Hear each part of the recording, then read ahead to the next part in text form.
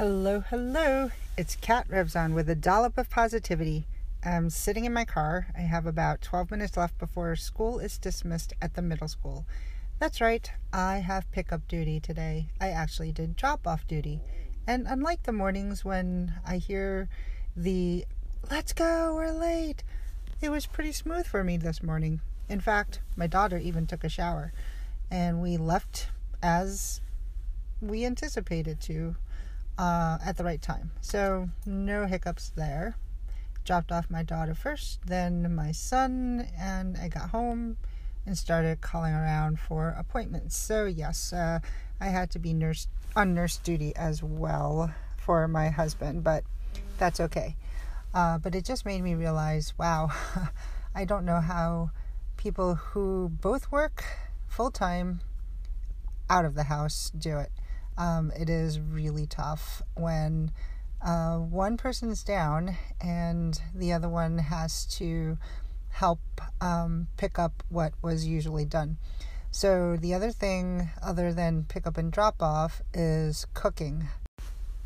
To be honest, since I started working full time, that's almost 3 years ago, I haven't really had to cook full meals or go grocery shopping.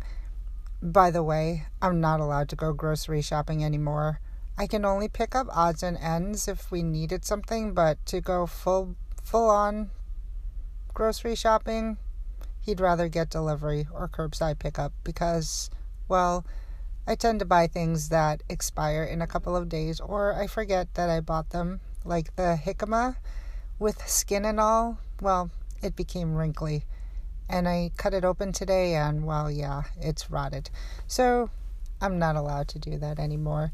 But in any event, I haven't cooked either because, well, yeah, you get the idea. No dishes, no cooking, no shopping. But I had to last night and today for breakfast and also for tomorrow. I don't know. For tonight, for sure. For dinner. I'm just spacing out because I'm, again, online for pickup. Anyway, so my go-to is Sloppy Joe, but I've already made that twice. I made pasta with meat sauce, so that's very similar. So I guess I'll have to tackle the chicken tonight. I will use my favorite 21 Salute spice from Trader Joe's, some salt, some pepper, and then bake it. So wish me luck. The other thing I wanted to say is be a good patient advocate. Advocate for yourself, advocate for your family member. You know what's best for everyone in your family. So, if it's worth fighting for, fight for it. If you need clarity, ask for it.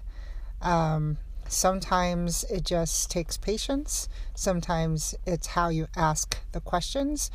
And sometimes it's just being yourself. So anyway, if you have any other tips, I am open to listen to them. I can be found at A Dollop of Positivity's Facebook page. You can call me, text me, email me. You know how to find me. Till next time. Bye now.